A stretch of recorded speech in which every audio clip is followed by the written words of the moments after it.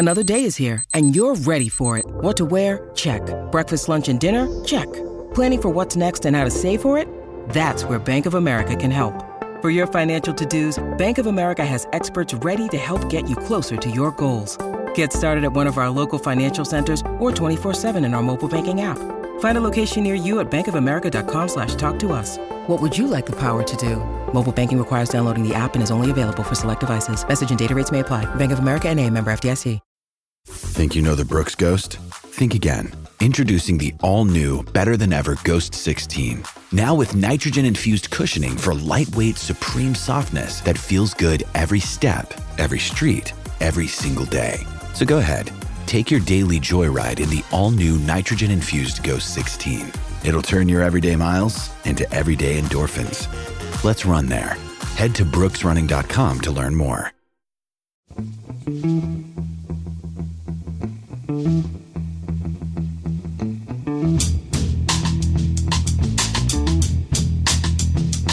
Hello and welcome to The Price of Football, the show that looks at the money behind the beautiful game with me, Kevin Day, and Liverpool University's Kieran Maguire. If I could just remind you, Kieran, that the purpose of the show, as I just said, is to look at the money behind the beautiful game and in no way mention the beautiful game, which at the moment isn't in any way, shape or form. We got that, Kieran? Just the money. I know it's the important part for you, but we're just looking at the money behind the beautiful game. How are you? Well, I'm pretty grumpy. I put 20 quid on us to lose yesterday, and Danny Ings scored a winning goal. So, as usual, my side let me down. Well, it serves you right. Danny Ings plays for... You won, didn't you? I think we may have done, yes. Yeah. How did Danny Ings score? It was an own goal? No. It was Danny Ings to score the winning goal for West Ham. Oh, well, Kieran, you know I'm going to say it serves you right then, in that case. Yes. And also, you'd rather take the 20 quid hit and win. Oh, yeah. Yeah, I'll take that, yeah. So you put a bit on Brighton to lose and Danny Ings to score. It gets more specific every time we mention your despicable theory.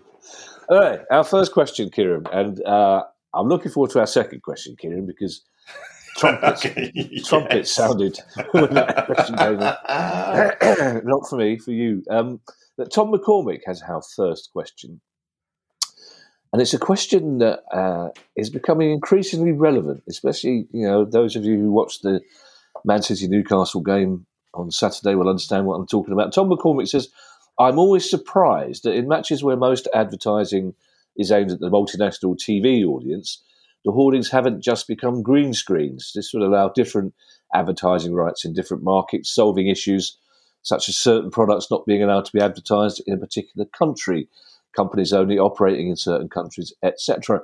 Am I smart, or would it be likely just be more complicated for little or no extra revenue? I think we should probably explain, Kieran, to some people who maybe operate in the world of numbers and don't understand the ethereal nature of this sort of thing, that a green screen is basically just, as it says, it's a plain green screen onto which you can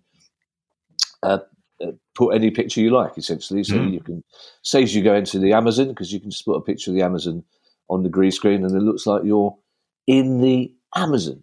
And of course, Kieran, that's right, theatres, green rooms are called green rooms.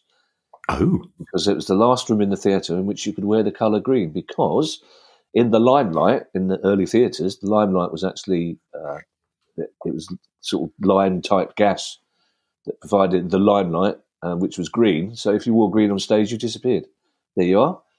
Wow. This is the one BAFTA won't be listening to. I can guarantee it. So is Tom smart? I've been to the Amazon. What? I went to the Amazon in 1991. I went to the Peruvian Manu National Reserve in search of the giant river otter, of which there's only about 100 mating pairs left. And it was one of those really surreal moments. We're out there. We're on a raft. We didn't want to make any noise. We just had a raft and a pole to sort of push us through. And we saw a mother with 4 or 5 baby, and it was worth it being eaten alive by mosquitoes for 3 weeks just for that sort of really incredible moment. And we were camping on the banks of one of the tributaries to the Amazon. And I remember sort of waking up about 11 o'clock at night and needing to make a visit. So we had this area where we did our visits, and you go out with a little torch, and all you can see is the eyes of the caiman, their version of crocodiles, all basking. And you'd see dozens of them. They weren't too big; they're only sort of about 3 or 4 feet. But it was very surreal and scary. I mean, you're okay at night because they're cold-blooded animals. They don't tend to move at night, so therefore you'd be safe. But it was really very, very spooky indeed. Well, also in those days, Kieran, you were quite lanky, a bit stringy as well, I imagine. Yeah, not a lot of meat on me. Yeah, it's no wonder, Kieran. It's no wonder these otters aren't mating. It's people like you blundering around the jungle trying to catch with you.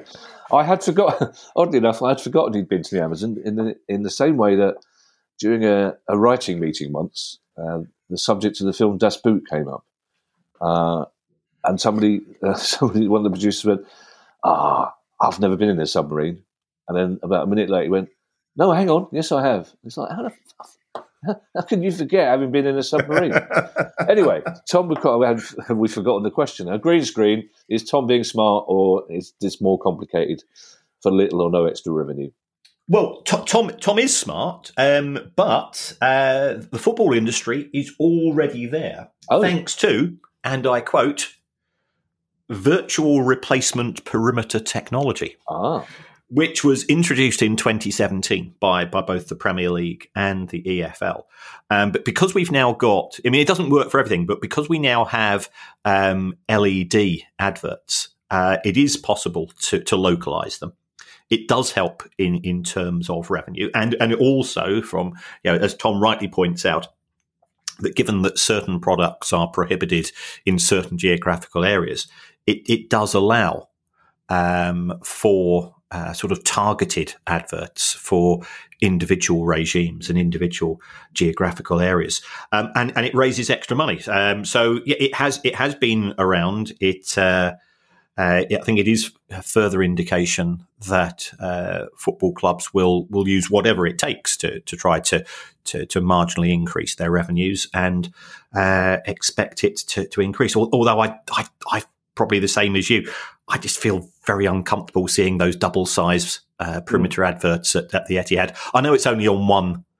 On one of the stands, which is, of course, the one which face the TV audiences, and they probably get 3 times as much money for twice as much space because they are very striking. But it's not football, is it?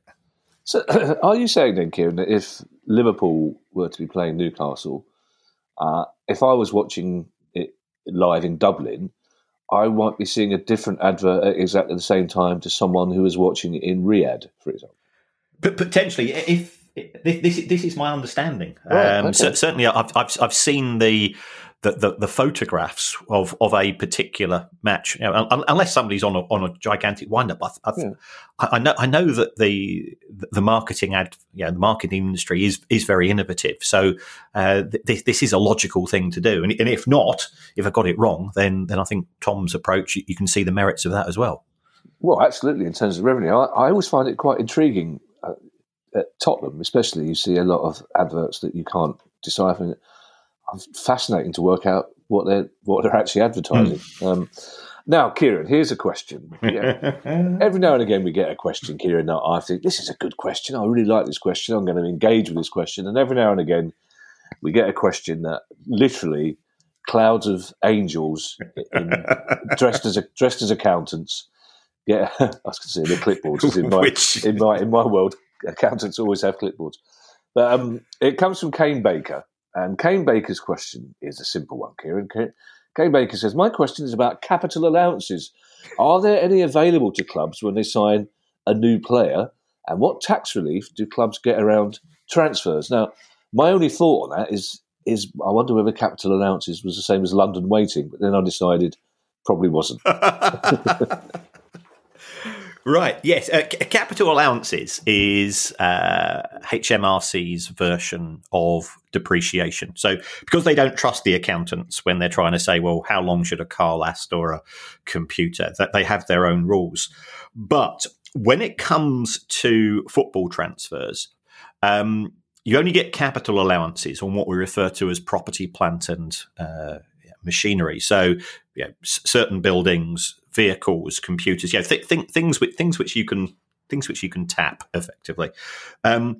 With football players, we've said that I think a common misnomer is that people believe you are buying the football player when you pay a transfer fee, but actually you are transferring the player's registration certificate with the local football association, which gives that club the unique right to employ that player. The player is unable to play for any other club unless you give permission via the form of you take financial compensation. So as far as HMRC are concerned, the rules that they employ is that they just say, we will follow the accounting. And therefore, they use the same rules as we have for amortization in respect of players.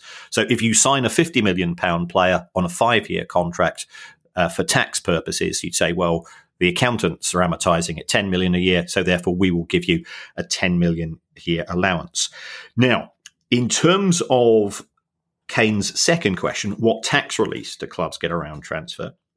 This always allows me to introduce the slightly sniggersome concept of what's referred to as a rollover relief, which is you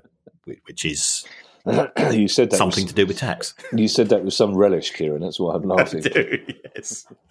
And the way that rollover relief works is as follows, is that if you sell a player at a profit, instead of having to pay tax, if you reinvest the money, if you reinvest the sale proceeds into buying new players within the next 3 years, then you can effectively knock it off against your purchase. So let's say that to make it simple, let's say that we've got an academy player who cost us nothing. We sell for £40 million, and you then buy a player for 50 million. What you can do is say, well, we're not going to be taxed on the 40 million pounds worth of profit on the player we've sold because we've reinvested it in the new player. And then if you sell that new player, provided again within 3 years, you buy another replacement. So it's kicking it down the road as often as you can before you finally pay tax.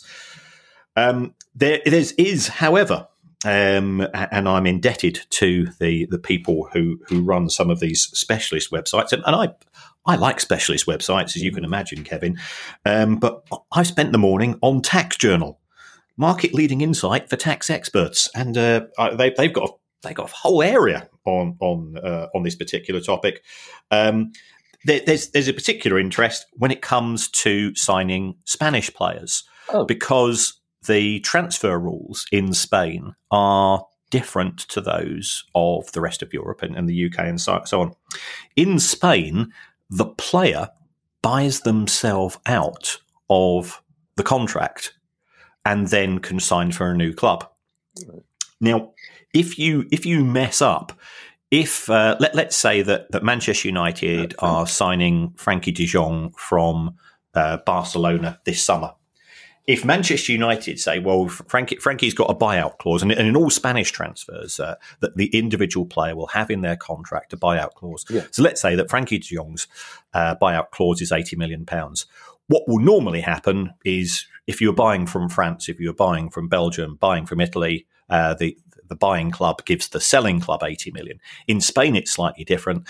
The football player has to give his employer 80 million pounds and then gets that 80 million from the buying club. If you give the player the 80 million, then that's deemed to be part of the player's employment contract, potentially. And if, therefore, it's part of the player's earnings, there can be huge tax issues in terms of national insurance, PAY, and so on. So you've really got to be very, very careful when doing Spanish transfers, and you've got to make sure that the money never ends up, even for a microsecond, in the bank account of the player. Otherwise, you've got a huge potential tax issue if HMRC come a knocking. I'm on a bound to suggest, Kieran, that you might like to change that description, anything you could tap, because I could tap Harry Kane. He wouldn't like it, I could do it. So I just want to get my head around the capital allowance depreciation thing here. So a friend of mine has a small business manufacturing sports shirts, made cricket shirt. And so he bought a big piece of equipment recently for printing or whatever it was. So it's a big outlay. He pays VAT on that. So how does depreciation affect that? Are you saying that if he sells that in 3 years' time, he pays less tax on any earnings from it? Is that how it works? Are we saying? Well, it will be slightly different because if you think about it, if you're buying a piece of machinery for your business, let's say he pays 100 grand for a piece of machinery, it's going to last him 5 years. Yeah. Under the capital allowance rules, the government will either allow you a fixed amount of money, or they'll allow you a fixed percentage of the cost to set off against the profits from running the business. Oh, I see. Okay. And also, you normally say, well, at the end of 4 or 5 years, what you can do with that piece of machinery, you'll get one of Uncle Terry's mates to take it off your hands and take it to a scrapyard and dispose of it, environmentally. Of course, okay. They won't fly tip it because they're honourable guys. But with a footballer, it's different because if you sign a football player on a 5-year contract and that football player turns out to be quite tasty, then you can sell at a profit. Whereas you don't tend to do that with machinery. So things like rollover relief really aren't an issue for manufacturers because you tend to be selling scrap and you're getting scrap value for it. With footballers, because you can sell them at a profit, things are slightly reversed. Right, okay. Our next question comes from Ollie K, and it's an interesting one, actually, and it caused me to look at something in a new light. It didn't change my mind, but I did at least look at it in a new light. And Ollie says, you always bemoan the way that clubs and players launch fan tokens in a way that suggests they are investments and have some sort of intrinsic value. I wonder if there are any players or clubs that have launched fan tokens in the right way and have fully explained the reality clearly to fans at the same time. Also, has Kieran tried the Higgity cheddar and onion chutney veggie rolls? I think he would like them.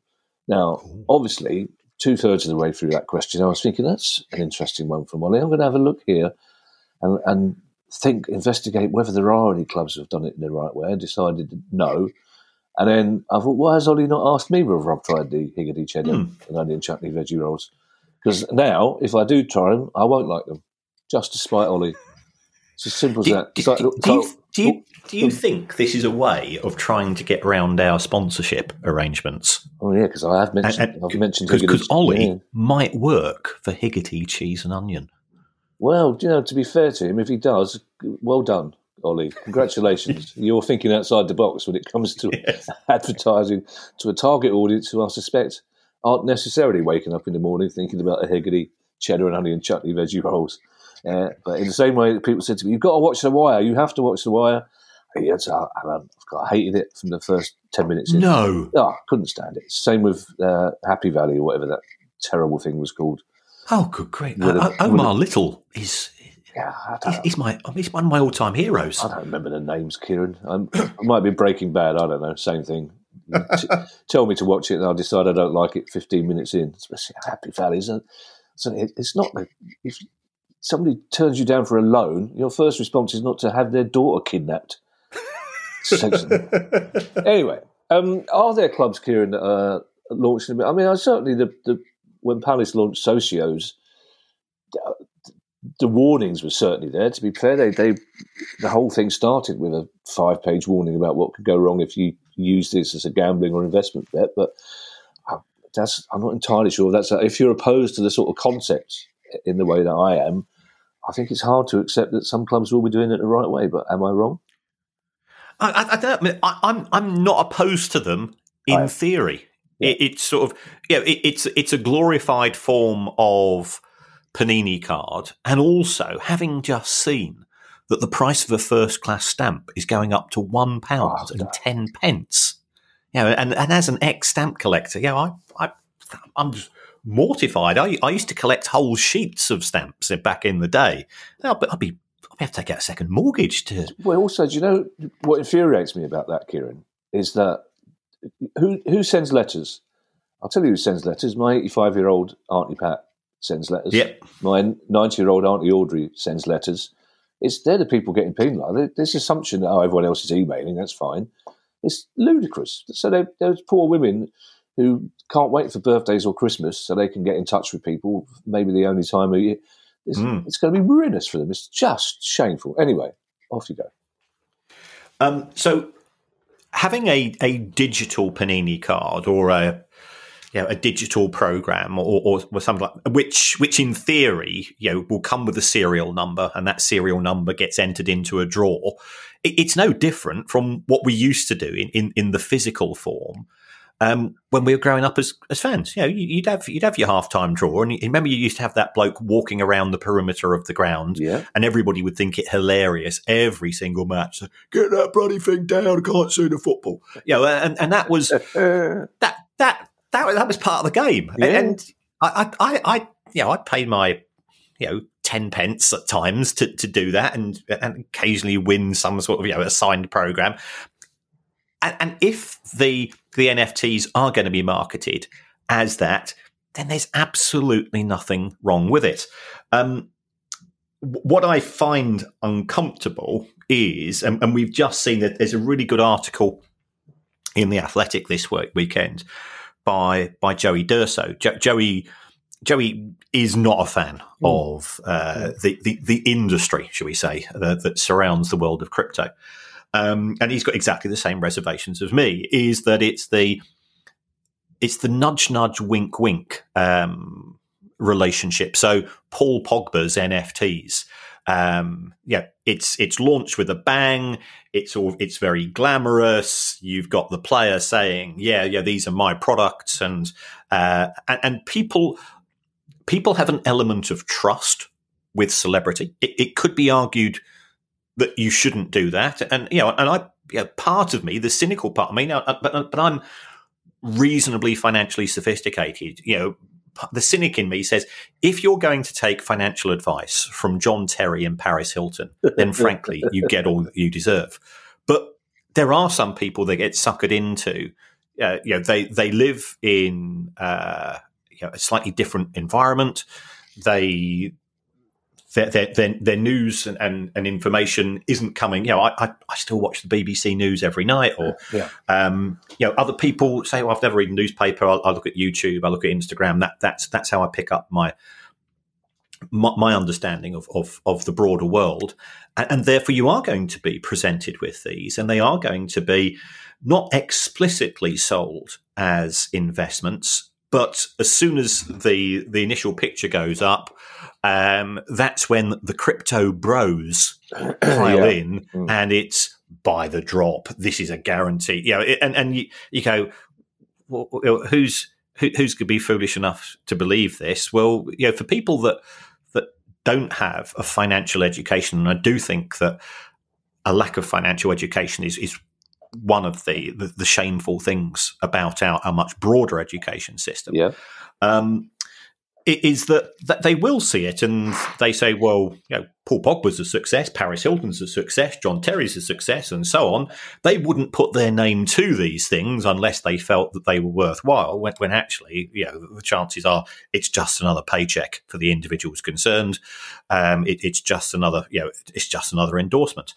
And they end up losing money. So I don't have any issue with the idea of tokens as a form of engagement, as a way of buying a club lottery ticket, but it should be seen as that. And in exactly the same way as I wouldn't encourage anybody to go and spend their month's salary on scratch cards, because scratch cards aren't an investment, it's a lottery. Don't spend money on these things thinking they're an investment. And the tragedy, reading Joey Durso's article, is that there's people, and I've got to be careful here because I sound like being patronising, xenophobic, but these people are often in other geographical markets, and it's being sold completely differently there. With very much a hard sell, and they've stuck in a month or two's of salary, and let's face it, they're not on big money to begin with, and they end up losing everything. And of course, the football players don't want anybody to lose money. They're making no accusations with regards to the individuals concerned, but they'd be completely unaware of what's going on. Yeah, interesting that you used to collect stamp. Collecting runs in your family. Uncle Terry collected banknotes, I believe, didn't he? Is that right? Yes. What does buy the drop mean, Kieran, for those of you who aren't financially sophisticated, right. as you say? Buy the drop. This is if a price of something is tanking, right? What do you do? So let's say that for example, Manchester United's share price has dropped from $27 to $20 as it appeared that the Glazers were starting to get cold feet with regards to selling the club. Yeah. And therefore, some people will say, oh, well, it can't keep going down. So therefore, if you buy now, it will start bouncing back. And that's quite common in the crypto industry. When a product is launched, the share price or the price of the crypto product collapses, and then you get the internet experts who don't actually have any sustainable reason or any concrete reason for saying that there's an inherent value in these products, saying, well, if you buy them now, it will start to return upwards. And if you've seen Trading Places with Eddie Murphy, it's not dissimilar to what Eddie Murphy did in the film. And if you shout loud enough that something is going to go up, then some people will start believing you. And of course, once they start to buy, that's when you sell, because you've just suckered them into buying something which is of no inherent value. Can I tell you why I've not watched Trading Places, Kieran? It's because so many people said to me, you have to watch Trading Places. My accountant, as you know, Bobby Numbers, listens to this show, and he'll be over the moon that you gave that advice about not buying scratch cards, because he's always saying it. And I'm always saying to him, look, one of these scratch cards could pay my next tax bill. You never know. Do you know what I don't like about socios, Kieran? It's not just the fact that they hide the financial risk. It's the fact that the launch of these things always implies to a fan that you're not a proper fan of the club unless you're buying this beer mug with Will Sahar's autograph on it. You can go to every home and away game, but there's still, and it creates a division because so often the buying of this socios gives you a chance to meet the manager of the club when every fan should have a chance to meet the manager of the club. But we need to move on, Kieran, because we do have other questions. But one final one. Have you tried the cheddar and onion chutney veggie roll?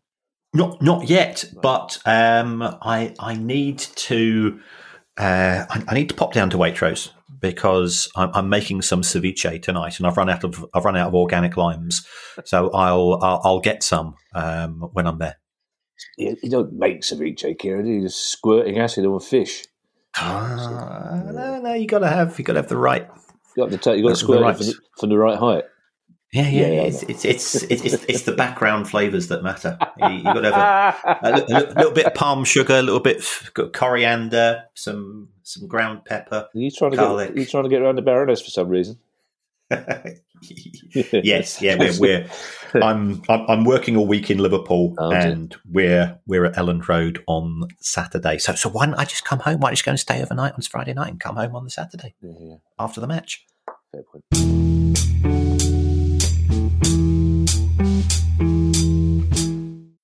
When you need mealtime inspiration, it's worth shopping Kroger, where you'll find over 30,000 mouth-watering choices that excite your inner foodie. And no matter what tasty choice you make, you'll enjoy our everyday low prices, plus extra ways to save, like digital coupons worth over $600 each week. You can also save up to $1 off per gallon at the pump with fuel points. More savings and more inspiring flavors make shopping Kroger worth it every time. Kroger, fresh for everyone. Fuel restrictions apply. Hi, I'm Steve Lamack, and every week I'm joined by Music Ally's Head of Insight, Stuart Dredge, on The Price of Music, the weekly podcast all about the money behind the music industry. In each episode, we discuss the very latest goings-on in the music business and dig into the finances behind the big stories. So whether you're a music lover who just wants to know more about what really goes on in the industry, Or you're an aspiring musician, manager or label owner who wants some inside knowledge on how Spotify's financial model really works, or what the future holds for independent live music venues, this is a show for you. Subscribe to The Price of Music in your podcast app now. See you soon.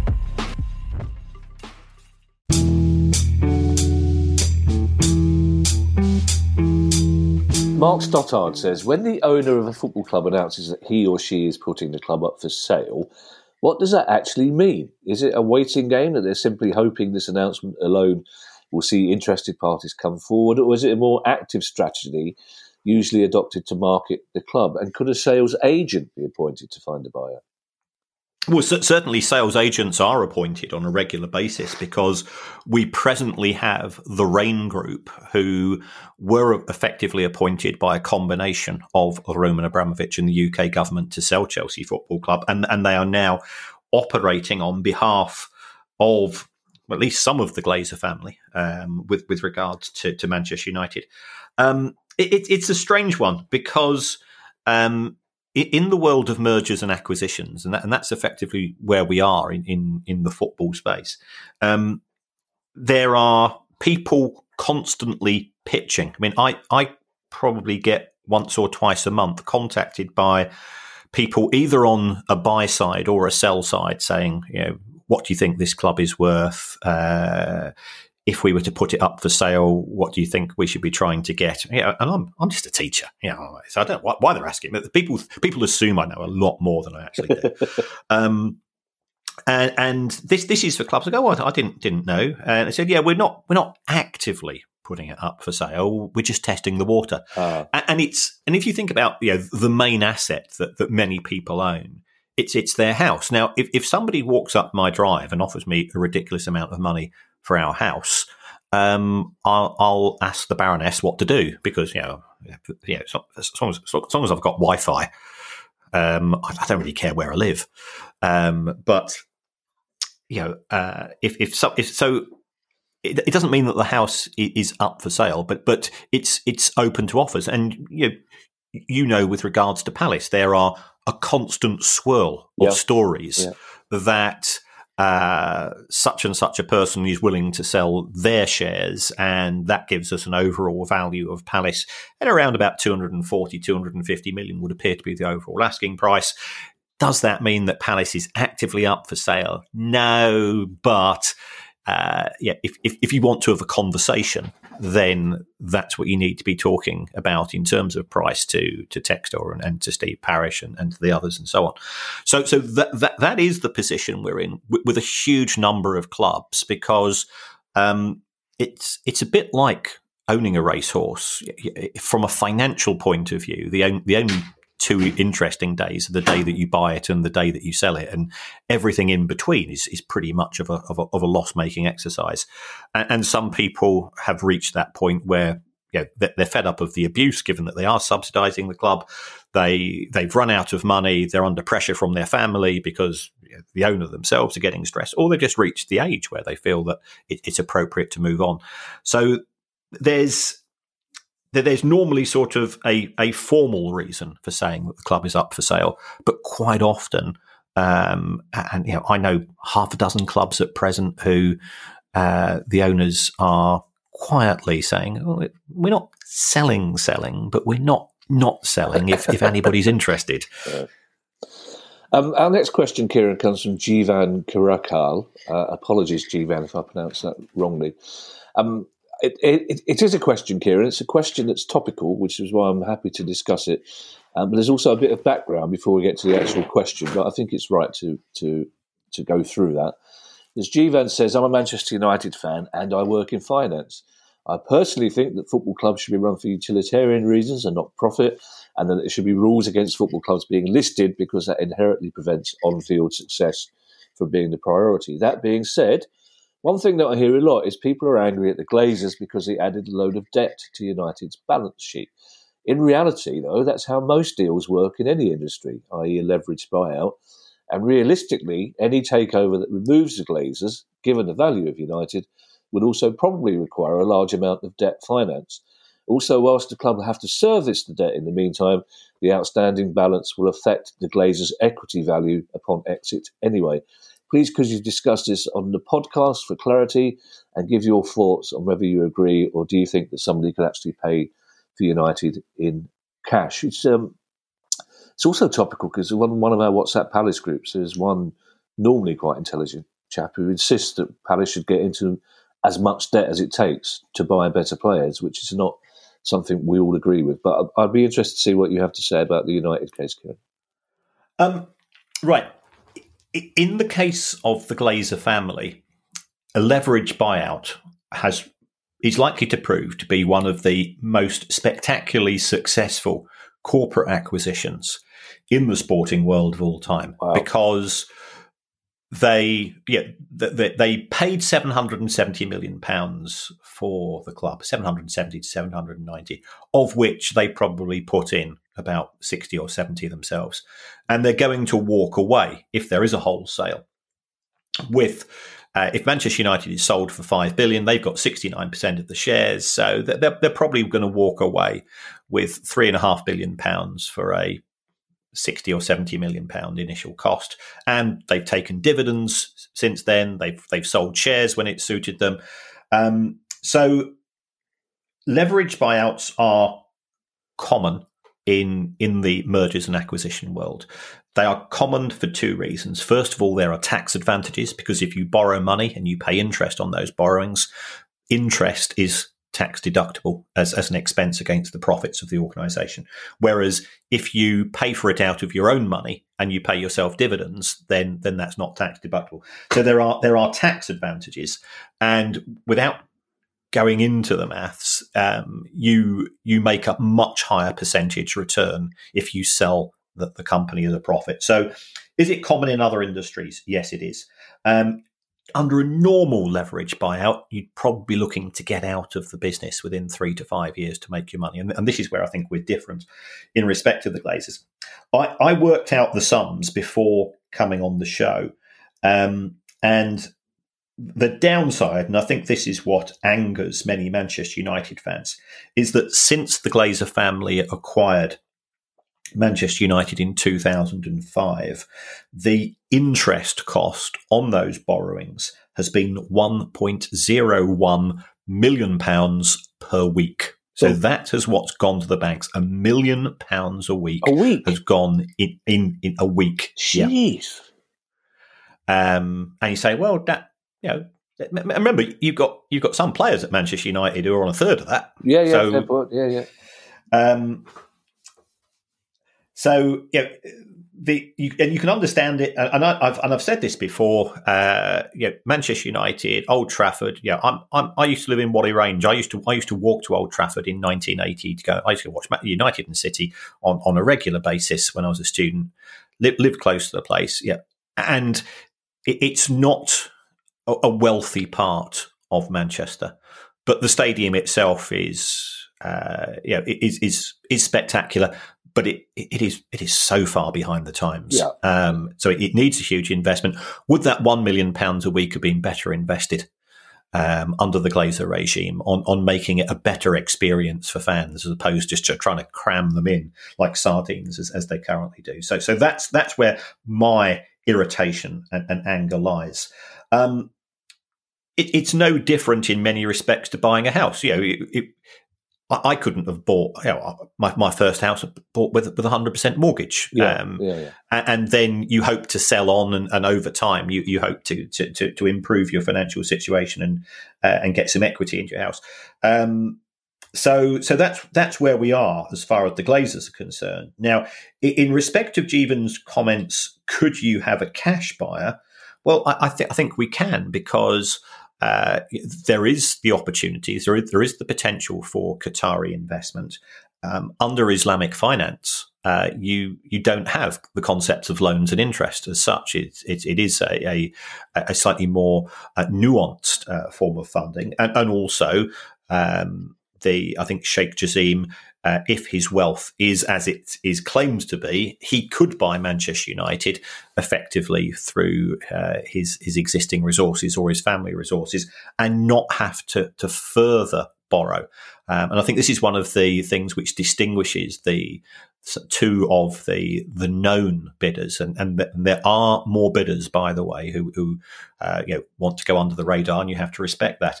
I think the Qatari bid is likely to be a cash bid, with the aim of repaying the existing debt. Jim Ratcliffe's deal, there's no evidence that they're going to repay the existing loans. And indeed, it could be that they're going to take on further borrowing to buy out the existing shareholders. So it is possible, Jeevan. I understand that working in finance, you are familiar with the concept of debt and leverage buyouts. And I've said on the show on many an occasion, there's nothing wrong with debt inherently because we've all got it. The issue with debt is you've got stated repayment payments, and if you cannot make the due payments on the due date, you've then got a financial challenge, and you've got problems arising. Our next question, Kieran, comes from an old friend who we haven't heard of for some time, Benjamin Toast, who, as we've ascertained on previous pods, should really be called Benny Toast and should be a 1940s band leader. Benny Toast is a great name. Benjamin Toast says, we've all got our heads around amortisation. You speak for yourself, Benjamin. And he adds, apologies if I was looking out the window and this bit was covered. Welcome to my world. Join the club. But what happens when a player is sold below his original cost before the end of his contract? Is the cost of the transfer then condensed into the period of his contract? And is this why clubs let expensive flops go out on loan endlessly rather than get a token fee for them? I don't think we've ever actually discussed this concept specifically, Kieran. What does happen when a player is sold below his original cost? Well, I think Benjamin is absolutely correct in that sometimes a club will put a player out on loan for a year or two in order to avoid showing a loss on sale.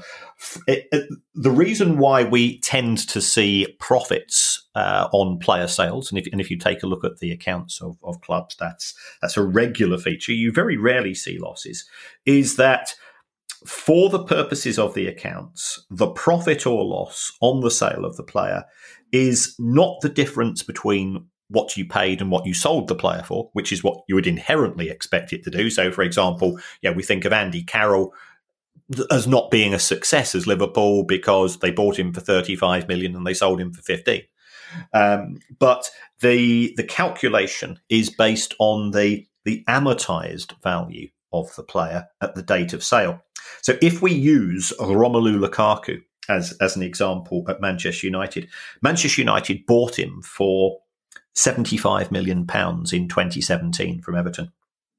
And he had a 5-year contract, which meant that he was going to be amortised, or rather his contract was going to be amortised for 15 million a year. They sold him 2 years later to Inter for 67. So you thought, well, we've bought him for 75. We've sold him for 67. That's a loss of 8 million. That's not very clever. The accountants come along and they show a profit of £22 million. And you go, oh, hold on, how do you do that? And what the accountants will have said is, well, we bought the player for 75. We've amortised him for 2 years. So therefore his accounting or his financial value is 45 million, sold him for 67, and we show a profit. And indeed, if you look at Manchester United's accounts for 2019, they do show a fair profit on player sales. So I'm not saying that the figures aren't manipulated, but the figures are complete fantasy. They bear no resemblance to reality. And I appreciate that it's my profession in theory, but I'm not saying it's shameful. But it is completely confusing, has no logic whatsoever, given the nature of the player trading model. And is, I'm not saying it's open to manipulation, but if you're a club and you want to make a profit in a particular year, just give me a call and I'll tell you which players to sell and which ones you'll make the profits on for your accounting purposes. And all of a sudden, things are being driven by FFP and accountants rather than a love of the game.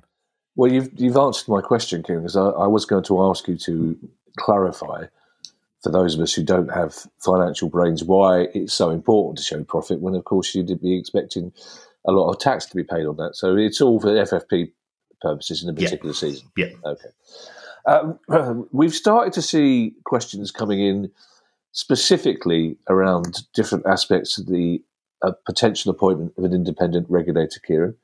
And I suspect we'll be asking at least one or two of these a week for the foreseeable future.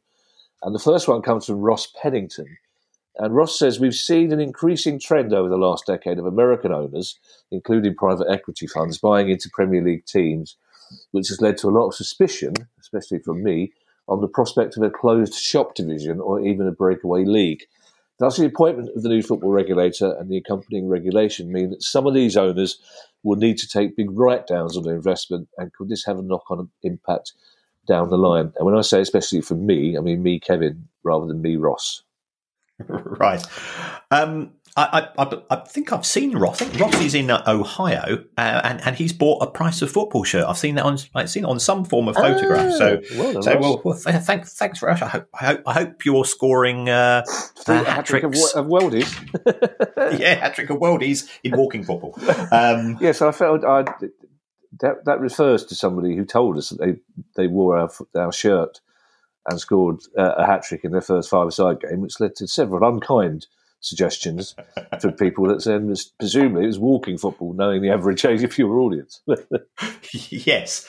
I think there is nothing to worry about at the elite end of football in respect of the regulator, because the regulator is actually going to do, in my view, relatively little as far as the elite part of the game is concerned, apart from try to knock heads together in relation to the financial redistribution, taking a look at parachute payments. And I was actually in a conversation before we did the show with the chief executive of a club, and he says the problem with parachute payments is that they've become trampoline payments, and I think that's a very good way of describing them.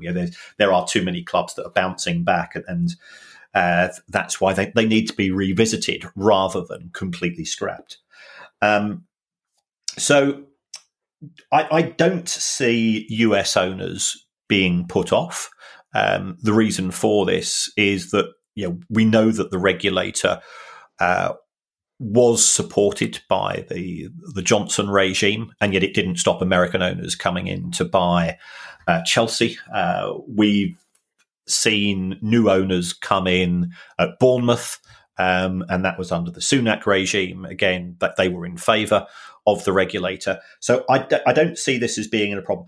In an ideal world, would some owners, if not the majority of owners, prefer a closed shop, a no relegation system? I think they would to begin with, and then they'd actually find that the value of their product, because if you're not one of the big six, you'll just become the make-weights. You and I are probably old enough to remember the Harlem Globetrotters when they used to come to London, and then they go and play this bunch of, they're just tomato cans, effectively.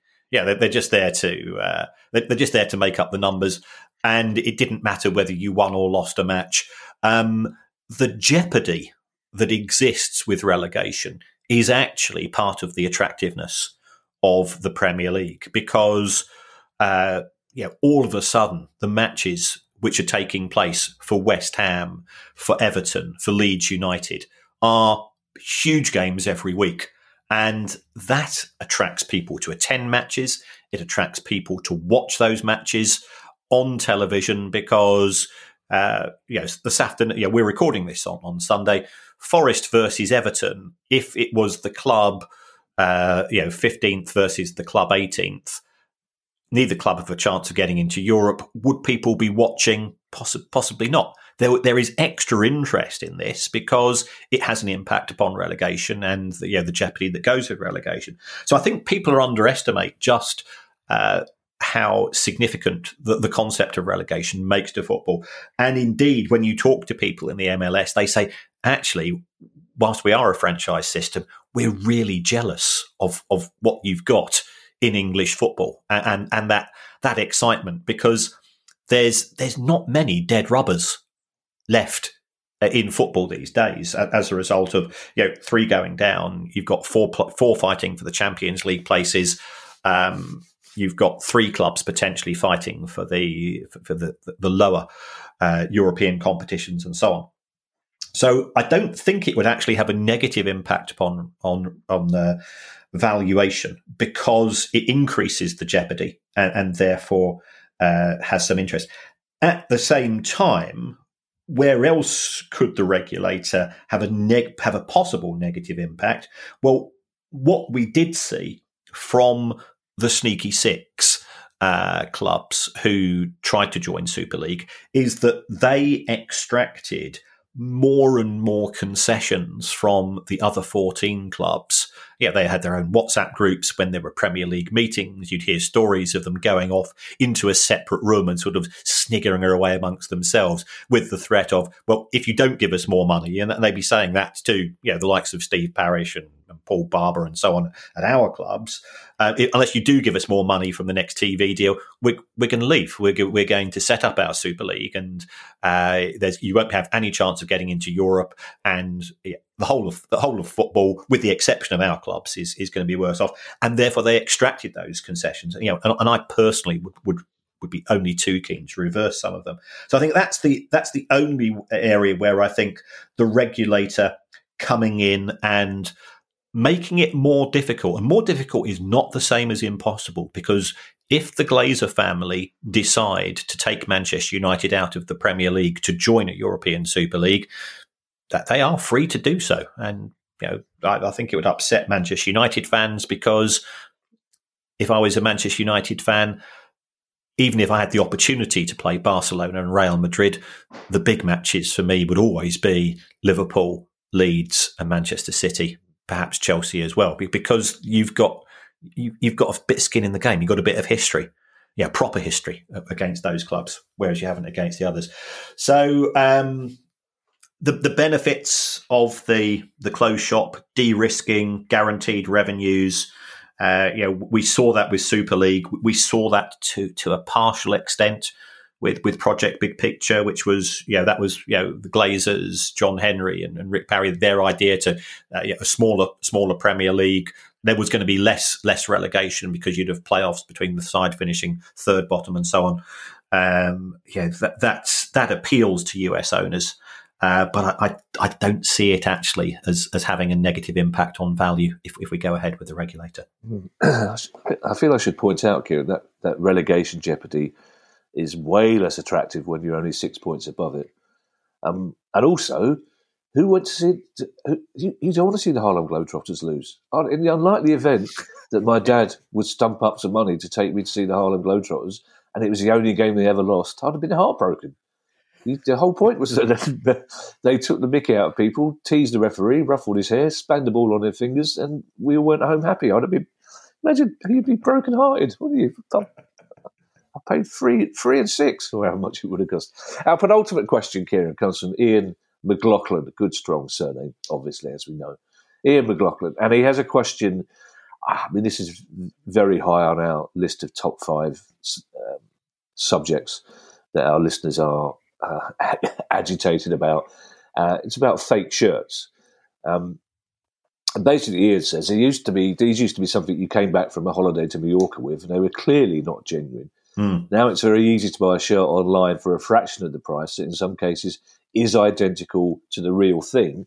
The amount of fans we saw at the last Euros wearing 1996 England shirts would suggest that a lot of people are buying them.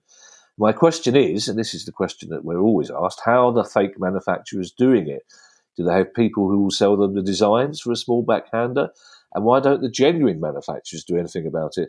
I was sure if I started selling T-shirts with 3 stripes on them, it wouldn't be long before I heard from Adidas or Trading Standards. Is it because these shirts come from countries where there is little concern for copyright laws? I believe, Kieran, you once told us what the estimated value of the fake shirt market was, and it was an eye-opening sum of money, wasn't it?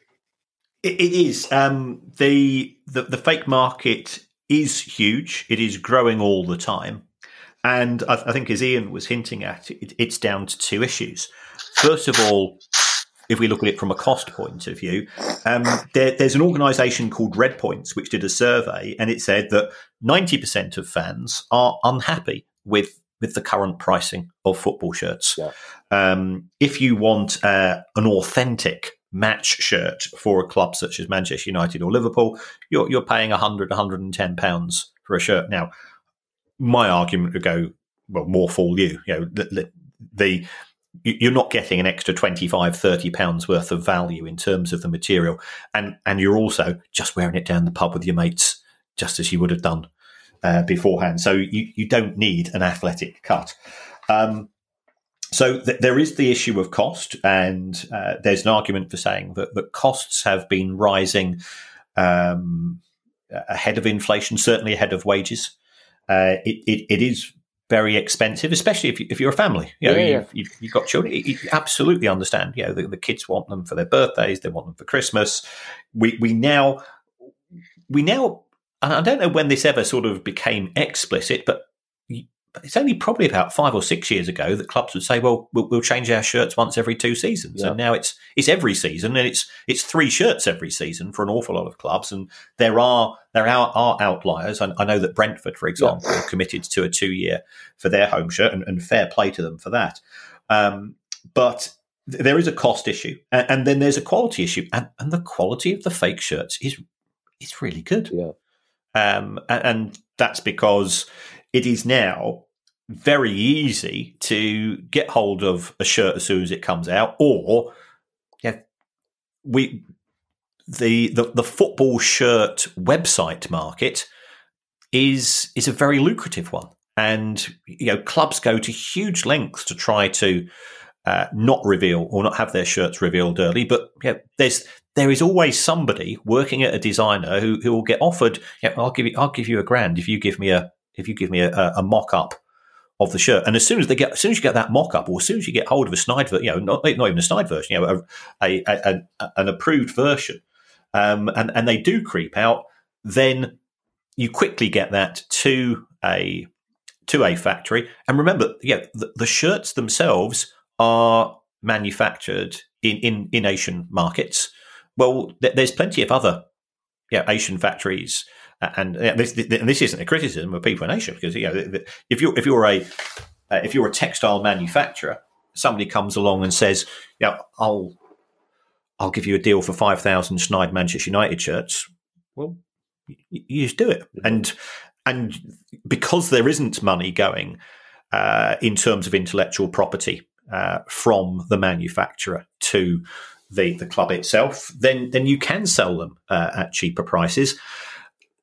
And isn't there a case for us saying it's a victimless crime, in the sense that, okay, I'm giving money to some bloke on eBay. The piracy people say, well, that could be organised crime. Yes, you're absolutely right. It could be organised crime, and then there's no doubt there are some pretty unsavoury people involved in this. But I'm getting it for £30 instead of 70. I've got 2 or 3 kids. That makes a huge difference. We're also seeing, as a result of social media, eBay, Facebook Marketplace, Weibo, WeChat, WhatsApp. We're all on groups. I get all of my piracy snide Fire Stick information from social media, WhatsApp groups. Now, I don't do it myself, but I'm not going to condemn people who do it, because they say, well, I can't afford, because once again, there's a pricing issue. The broadcasters offer a very good service, but it's an expensive service, and some people are being priced out of that market. Similarly, with football shirts, if the price, which was, it was £40, which then became 50. Then for the elite clubs, it very quickly sort of leapt to 70. Then they introduced the authentic shirts at 100. Well, it's something which you're going to replace in 12 months when they bring out a new shirt. You're not even going to get 2 years worth of wear out of it. It's an increasing market because it's lucrative, and the prices that are being charged for the product, frankly, are not justified in terms of the quality of the materials that you're buying. I think, though, Kieran, of the questions that Ian asked, the one that most people will be saying is, why don't the genuine manufacturers seem to do anything about this? Well, they are. I mean, Right. they have. Remember, trading standards. As far as that's concerned, we've had central and local government cuts. Yeah. We don't have trading standards in all but name. Right. Because you and I, we both can go down. We can go down Oxford Street. Yeah. And we'll see blokes with. And we're not. We're not in the 1970s, but it feels like the 1970s. There are blokes with stalls, and you go, that is that's an absolutely appalling mock-up of a Chelsea shirt or an Arsenal shirt. But there's no sign of anybody coming in to try to address that. So the authorities, as far as central and local government are concerned, are under-resourced, so they don't do it. And therefore it comes down to the Premier League or individual clubs or the manufacturers to effectively use private means to try to take on these people, which they do, but to a certain extent, they're playing whack-a-mole. You've only got to look at Amazon, and if I'm trying to buy a certain product, there's an awful lot of very, very similar products around from manufacturers who I've never heard of. I don't know if there's any intellectual property issues being broken, but it's actually very, very difficult to police because we've got such a broad and such a fluid market for sellers these days. I was in town a couple of days ago, between Oxford Circus Tube and Carnaby Street, which is 400 yards, 500 yards at most. Mm-hmm. There were 3 stalls, and these were proper stalls. These weren't blokes with a few scarves or shirts draped over their arm. They're proper stalls set up in a proper way. So yeah, it's interesting because you don't see them being stopped or arrested. Not that you necessarily want to, but so you can understand why people think that they are just getting away with it without the likes of Adidas trying to stop them. We don't like going over the hour mark, Kieran, or producer guy seems to think that there's some kind of double time thing going on, which there isn't, because for double time, it needs to be paid time, first of all. But our last question brings us back to Manchester United. And I think I know the answer to this question, Kieran, because it seems to me that it should be obvious, but I've been really intrigued to hear what you say. And it comes from Adam Bull. And Adam says that Manchester United's share price fell when Cristiano Ronaldo first said he wanted to leave. Is there anything to stop players from shorting their football club shares and then causing the share price to drop by asking for a transfer? Would this be seen as a type of insider trading? Now, my initial guess at an answer to this would be that the law would stop them doing this, Kieran, but I don't know. But could you just explain to us exactly what shorting means before you actually answer the question?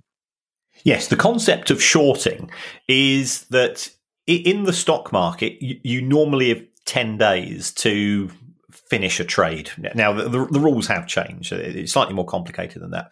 So what it is possible to do conceivably is to sell something before you buy it.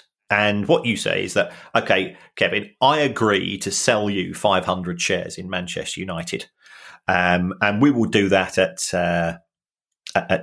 today's price of let's say that today's price is £10 a share. I don't actually own 500 Manchester United shares, but I've agreed to sell them to you. And I'll say, I'll give you the shares in 48 hours. And you go, yes, okay, that's fine. And then what happens? I announce, oh, by the way, Manchester United scandal. Rashford's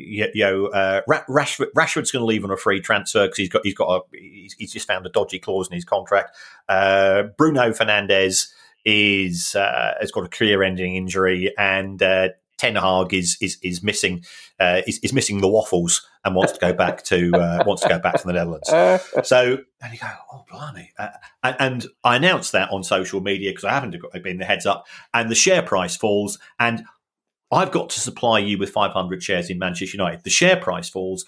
I then buy those shares at £7 each, and 48 hours later say, here you are, Kevin, here's your shares, which you agreed to pay £10 for. Right. I've gone and subsequently bought them for £7. So shorting the market is where you are selling shares that you don't actually physically own, and in between the time of you selling them and physically giving them or transferring the ownership to the other party, the share price has dropped and you've gone in and bought them. So that's how that operates. Is there anything to stop Cristiano Ronaldo doing that? The answer is no, because he's not an executive of the football club. So I don't see any reason why that should be an issue. And the reason why he wouldn't do it is because he doesn't need the money. Right. Frankly, it's just he's a wealthy enough individual. So I do not see this being of an issue for the player. Now, if it was done by an executive of the football club, they are held to, in my view, a slightly different set of rules than a mere employee. So if it was done by the Glazer family, then I think they could be accused of insider trading, because they would have had access to the information and they've taken advantage of it. When it gets a bit murky is, and this is where I think I do feel uncomfortable, there is a certain degree of snobbery and elitism when it comes to the stock market. Because if we take the case of Kieran Trippier, when he was planning to leave, I think he was leaving Spurs to go to Milan. Yeah. He told some mates on a WhatsApp group, if you're thinking of betting on where I might end up next, Milan wouldn't be a bad choice. Yeah. And he ended up with, I think, a 10 or a 13-week ban as a result of that, because that was deemed to be targeting and effectively defrauding bookmakers, for whom I personally have very little sympathy. There are double standards when it comes to this, because I don't think it would apply to a stock market. And also, the vast majority of football clubs, their shares aren't traded on a stock market, so you wouldn't be able to short the market anyway. Is a separate issue. But I don't think Cristiano Ronaldo, if he was planning to leave the club, this wouldn't be an issue. If he told other people, then I think we perhaps could be slightly murkier position. Do you know what I really enjoyed about the answer to that question, Kieran? I mean, apart from the insight, obviously, and the information, was that, as we know, producer Guy listens to the pod before it goes out, just in case we've said something we shouldn't legally. And he would have been having kittens when you were finding reasons why Rashford and Fernandes may have been leaving Man United. He'd have been convinced that you were going to say something slanderous that he'd have to take out. And then Ten Hag, that gap between you saying Ten Hag and missing the waffles was just lovely. Just the sigh of relief that producer Guy will come out with when it turns out that in this fictional world, Ten Hag's leaving because he misses the waffles. If you would like to make a small monthly contribution to the pod, that would be very kind of you. You can do that by joining the many people who do so, and go to patreon.com/priceoffootball. If you have a question you'd like answered on the show, email us at questions@priceoffootball.com. We will be back with our next episode of the show on Thursday with all your football finance news. In the meantime, I shall hand you over to Mr. Kieran Maguire for his customary farewell, which I believe is preceded by an announcement. Yes, the Price of Football Live is coming to the great city of Leicester on the 11th of May. We're doing a benefit gig for the charity Memphis. Memphis is a fantastic cause. It raises money, but more importantly, it provides opportunities for children and young people with disabilities. It does after-school clubs. It offers them sporting chances. It's just great. And my very good friend Liam is connected with this. He's an absolute trooper, and I met up with him when Brighton played at Leicester a few weeks ago, and he'd said at the time, and any chance of just giving a talk to a few people? And I said, well, let me have a word with Kevin. Yeah, let's do the price of football live. Hopefully we'll be able to sell a few more tickets. Tickets are just £12, by the way, £12. And the money's going to a good cause. We ain't charging a fee for this. We want to help out. And so if you go to the Memphis, I think it's memphis.org website, or just follow us on social media, we will be marketing it. And we'll come along and it'll be a hoot. We'll start off with sort of a normal podcast, have a halftime break, and then there'll be a Q&A. So for those of you that have had questions that you've sent in to Producer Guy and you've waited 6 months and you've got absolutely nowhere, there's a far greater chance that we'll be able to answer them on the night. And of course, we'll be in the bar afterwards for a chat as well. So if you want to come along, but most importantly, come along to support this fantastic cause, we'd be absolutely delighted. We would. Would you like to do your customary farewell now as well, or have you exhausted yourself? Well, and if you want to give the show a bit of support, Patreon's one way. Another way is go on to that app of yours and to give us a review. I was watching BBC Four, and Top of the Pops 1983 came up with Dave Kidd Jensen and John Peel, and number one was Total Eclipse of the Heart, the antithesis of everything I love in music. So you could even say you would rather have the show presented by Bonnie Tyler and Martin Tyler, because it's going to be the price of football and it's live. I got very drunk with Bonnie Tyler one night, but that's a story I'll share at the live gig in Leicester. Dave Kidd Jensen, of course, a Palace fan. One of the nicest people you've ever met. QPR. No, Palace fans. He might have started as QPR fan, but he was on an unofficial director at one stage. So very, very, very nice chap. Well, bye, everybody. Yes. Bye. The price of football.